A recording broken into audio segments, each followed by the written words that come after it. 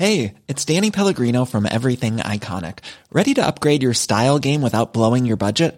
Check out Quince. They've got all the good stuff, shirts and polos, activewear, and fine leather goods, all at 50 to 80% less than other high-end brands. And the best part? They're all about safe, ethical, and responsible manufacturing.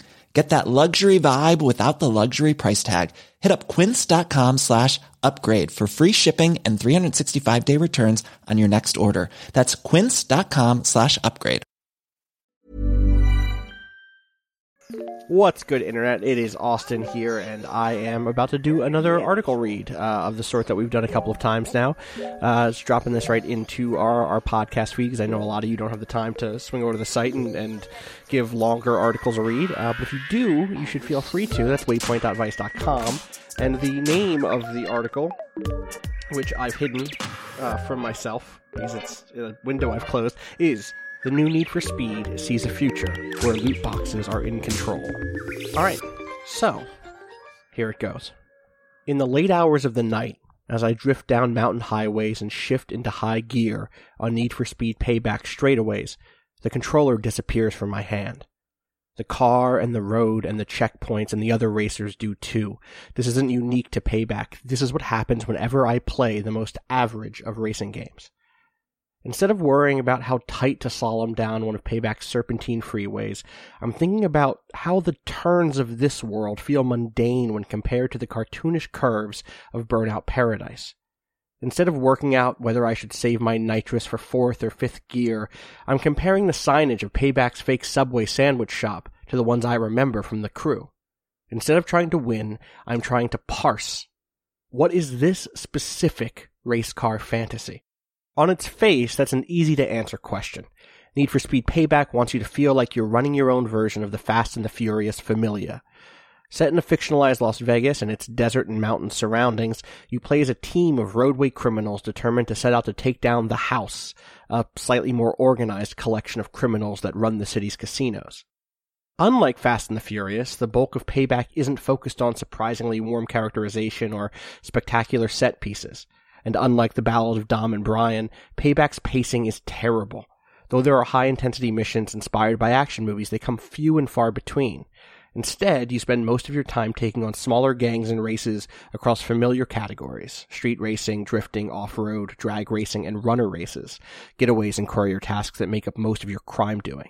You earn bank and reputation doing that, and every few hours you actually get to do a story mission. And these at least gesture towards the lovable absurdity of the Fast and the Furious. An early mission even has you taking on a helicopter with a prototype spotlight that can shut down any car it focuses on. Classic Hollywood action movie bullshit. But underneath the checkpoints and the drift scores, Payback's peddling something else. Once I started paying attention to the overall structure of the game, to all of those hours spent between races trying to keep my cars leveled up, I realized that Payback's most distinct quality was how it made literal slot machine progression mechanics palatable, not in how it rendered cars going at high speeds. And in a year where major publishers are trying to figure out how to make loot boxes the future of monetization, that is something worth paying attention to. The structure of Need for Speed Payback closely follows the model set forth by 2014's The Crew, in combining RPG-style stat increases with arcade racing. Every car has a starting level and a max level ranging from 100 to 400, with the early and mid-game vehicles capping out around 300, and every race in the game is listed with a recommended level, working as a sort of soft gate to your progress. Sure, your level 140 Roadster might be able to take on a field of level 150 opponents if you play very well, but if there's a 20 level difference or more, things get rough. The math behind those levels is pretty unclear, but your car's level is definitely tied, at least partially, to the collection of parts you have equipped on any given frame, and that is where Payback begins to show its hand. After buying a new car from the dealership or finding collectibles that offer you a derelict vehicle, you then need to spend more time and more money getting them up to the task of actually racing by upgrading their component parts. There are 6 types of parts, each featuring a stat boost and a fictional manufacturer. If you equip 3 parts from any one manufacturer, you get a bonus. On its face, Payback is just operating from the same playbook as The Crew, which offered an endless flow of non-specific parts that increased your performance. The curve of upgrades so closely mimicked the feeling of becoming more skillful that you may have thought that it was practice paying off. But if you drop back down to an earlier, less leveled car, all that precision fell away. At the time, this felt emblematic of a larger shift happening across the landscape of gaming. As I wrote for Paste back in 2014, it felt like a prime example of the new power fantasy. If, I wrote, as Rowan Kaiser has argued, the old fantasy was about having power, this new fantasy is about accumulating power. The old power fantasy was invincibility codes and infinite ammo. The new power fantasy is the feeling that you've earned your success by your hard work alone. This is the fantasy behind the guitar riff that signifies that you've leveled up in Call of Duty multiplayer. It is the fireworks and the orchestral bombast of Peggle. It is the steady return on investment in fantasy life. It is a power fantasy that reflects our times. We want to be reassured that our effort will pay off in the end, that progress is guaranteed, and that our achievements are fully our own. The crew is disappointing for a host of reasons, but I get the appeal of the fantasy. It's not like I'm fundamentally opposed to leveling up in games, and just thinking about fantasy life reduces my stress. Our world is filled with inequity, and it is soothing to step into a world where persistence always pays off. Making the numbers go up in video games feels good, because the problems in our own lives are rarely even reducible to numbers, let alone solved with a simple mixture of determination and time. I'm not going to judge anyone who, in a year like 2017, actively seeks respite in games that assure us that we can make things better if we put in the work. The real world isn't that easy, sure, but as Slim Charles said, if it is a lie, we fight on that lie. But Payback takes the structure of that fantasy, consistent, predictable progress, and strips away the feeling that you're improving at all. And it does this with a slot machine. Throughout Payback's campaign, you'll often face huge leaps in the recommended car level listed between missions, which means you'll need new parts constantly. Finishing a story mission always left me looking at new, higher-level activities, only to find that I could barely afford to upgrade one of my cars enough to take on the task. And remember, because there are 5 types of events, you at minimum need to keep 5 different cars kitted out. While you get one new part whenever you complete a race, that was never enough to keep me on pace to keep up with the ever-rising requirements of the next mission. So I bought the vast majority of my stat upgrades and Payback with in-game currency. There are 2 ways to get new parts from the tune-up shops scattered across Fortune Valley.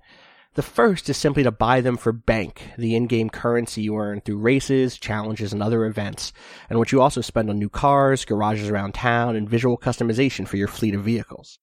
These parts are always slightly better on average than the ones you have equipped on the car you're currently driving, which, yes, means that a brand new low-level car is only going to have terrible parts available out the gate.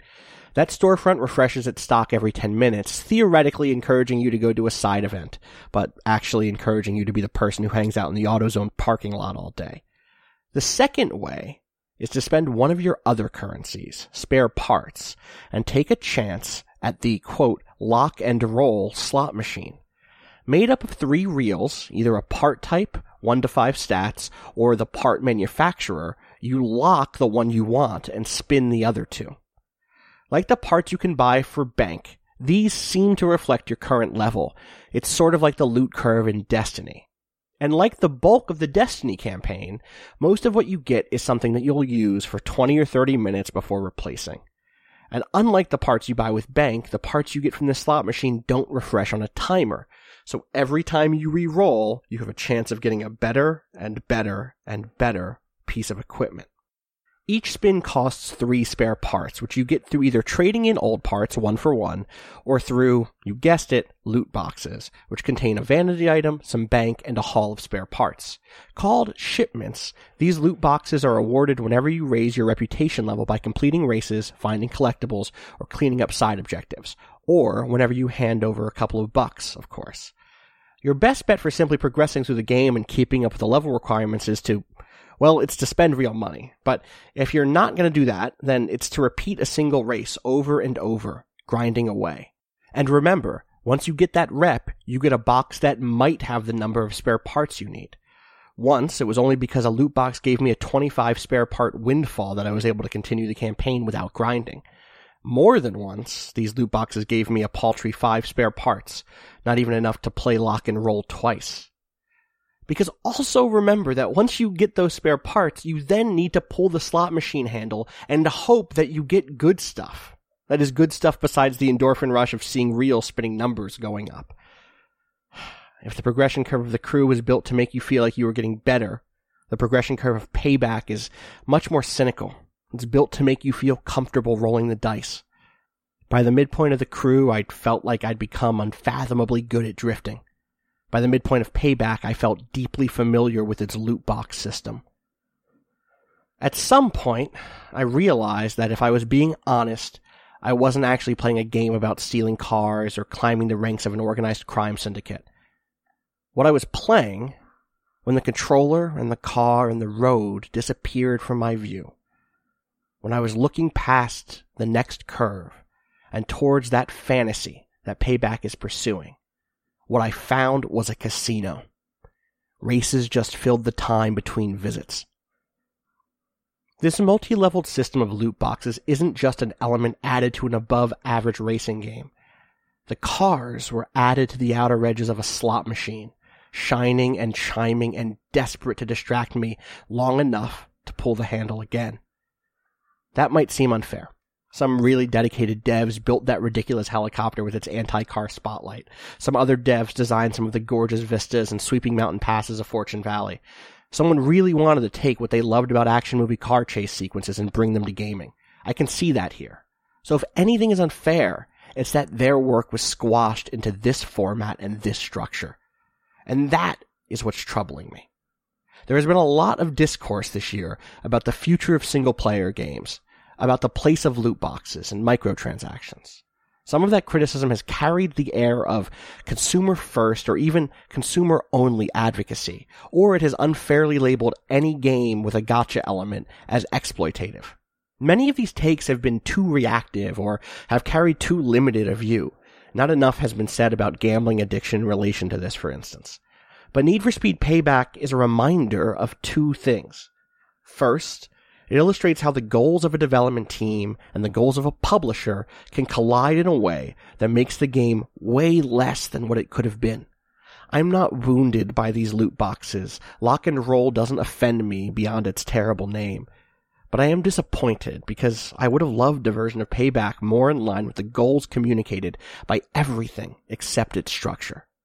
Second, it's a reminder that whatever thing we're complaining about now, what comes tomorrow will be, is actively being refined. Years ago it was horse armor, then it was character skins, then it was game boosts. Ironically, the way that Payback's loot boxes are embedded into the game's structure feels like a response to the ongoing outrage about these other sorts of monetization. Payback's slot machine exists in an overall continuum of monetization, and it could point forward to a new model. It makes me wonder what new tactics we might see deployed by big publishers in the coming years, and how those tactics will prey upon those who struggle with addiction, and how they will undermine the visions of development teams.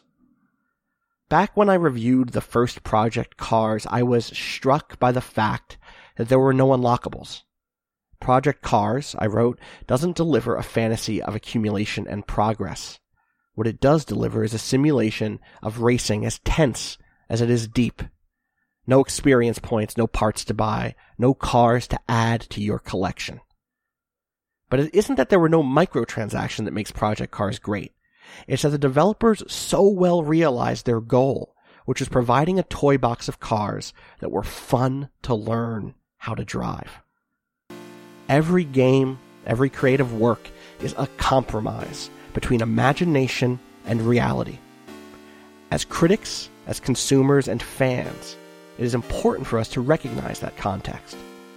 But the ongoing loot box controversy is a reminder that we should be pushing for more sustainability in this industry and for healthier development environments. We need a games industry where developers don't need to latch storefronts onto games in the most nihilistic ways, and where major publishers recalibrate their expectations and budgets so that they aren't banking on microtransaction income. Until that happens, we will continue to be disappointed. As always, you can follow me on Twitter at Austin_Walker. You can follow the show and everything we do here at Waypoint at twitter.com/Waypoint, facebook.com/WaypointVice, over on YouTube at youtube.com/WaypointVice, twitch.tv/Waypoint, and you can find this article and all the other articles we do at waypoint.vice.com. And as always, I want to give a shout out to Bowen for letting us use the track Miss You off the EP Pale Machine. Find out more info about that at waypoint.zone/BOEN. If you like this, let people know, share it on Twitter, share it on Facebook, go to the website, click through to the actual article that it was taken from, and share that also. That would be great. Thank you so much. We'll be back on Friday with another episode of Waypoint Radio. Peace.